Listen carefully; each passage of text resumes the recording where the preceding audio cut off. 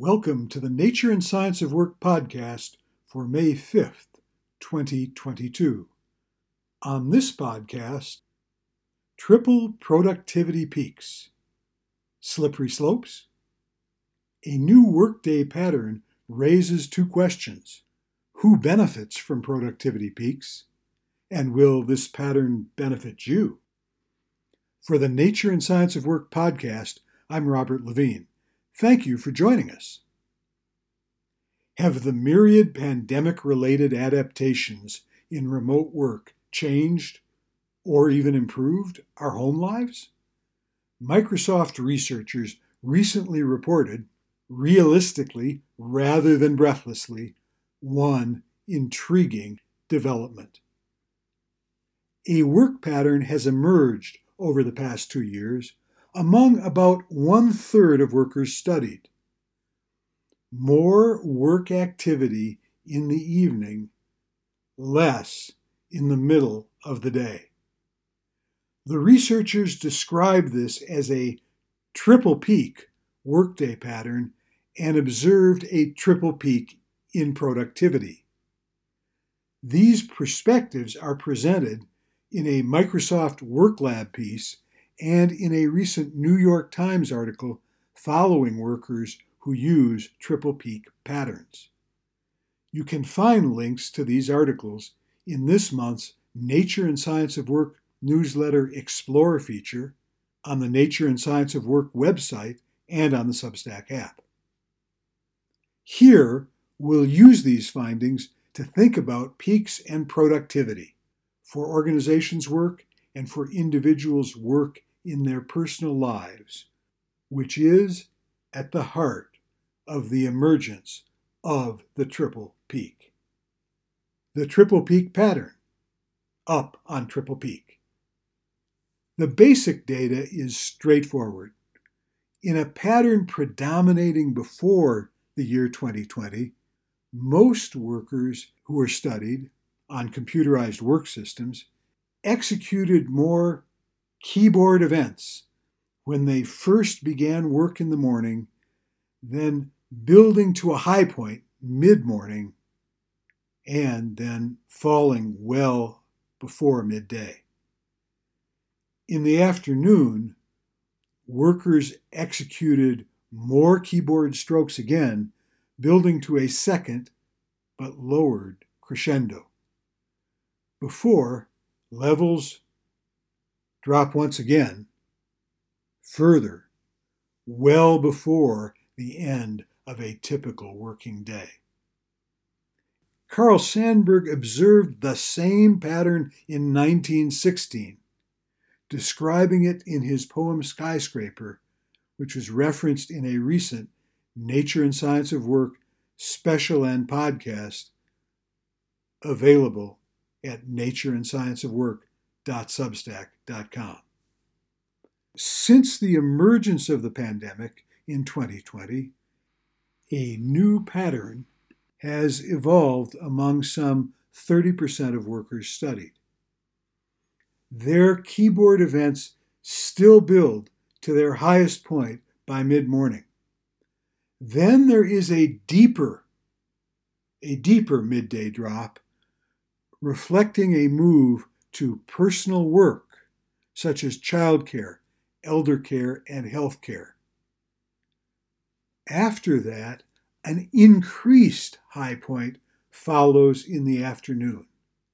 And then, in the evening, there is a third, much reduced peak. A third additional peak not seen a few years before.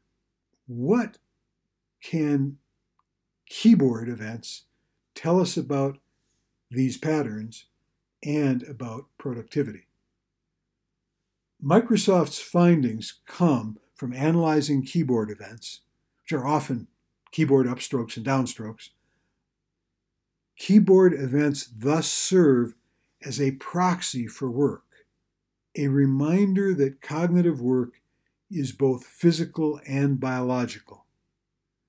These keyboard events are physical actions powered by repeated biological actions.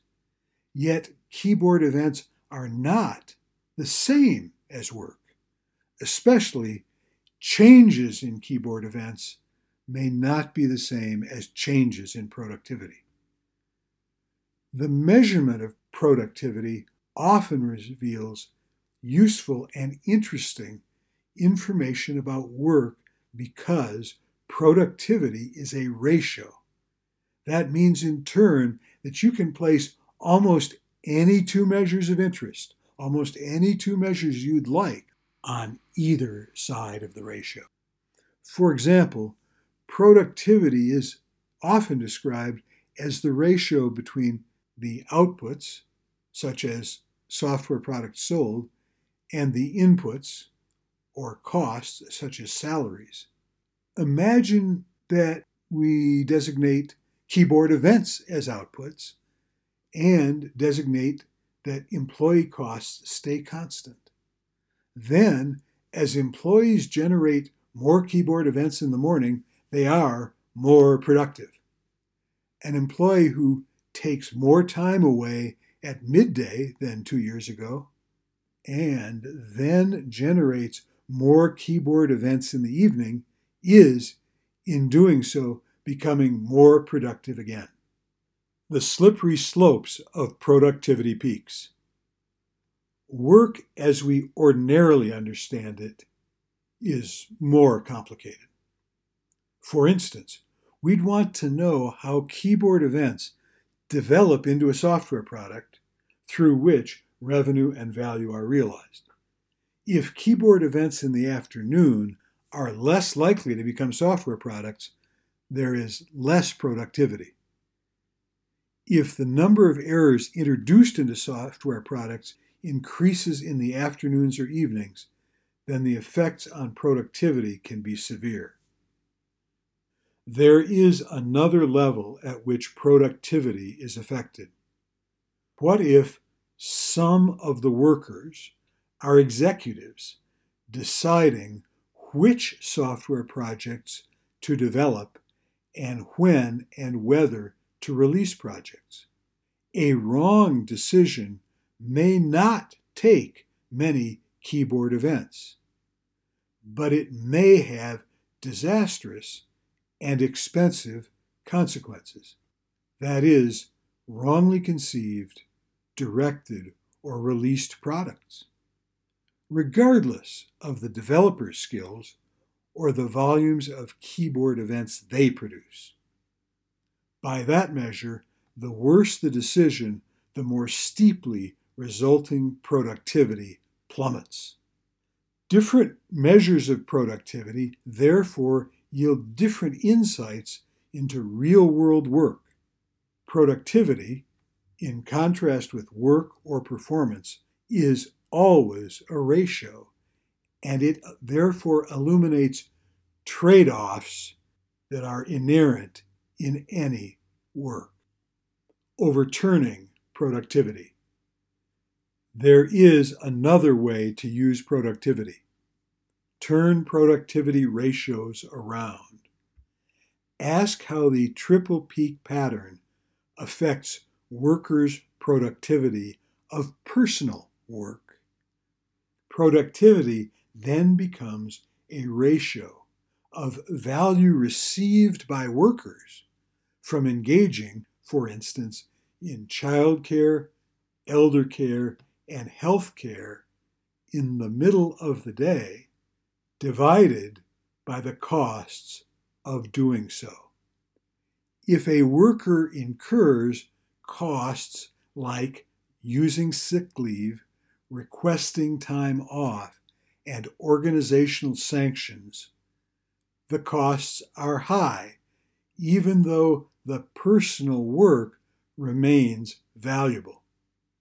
The triple peak increases productivity to the worker, who receives more value, more time to do their own work during the regular day, and because the costs of doing so are less. Their own productivity ratio of benefits to costs increases. That's what organizations strive for too. We can apply this kind of productivity to many work situations. Two colleagues and I approached trade-offs between time and effort devoted to work and home by looking at the energetic trade-offs underneath. We identified inerrant conflicts, together with sizable areas for compromise. The triple peak is a new example. The value of the triple peak, then, lies in whether these create productivity peaks for work and for workers in their own lives. Keep seeing nature in work and work in nature. Listen to more podcasts and read the newsletter edition and program notes for this podcast at natureandscienceofwork.substack.com or on the Substack app or with your favorite podcast provider. Reach us by replying to any emailing or at natureandscienceofwork@substack.com. For the Nature and Science of Work podcast, I'm Robert Levine. Thank you for listening.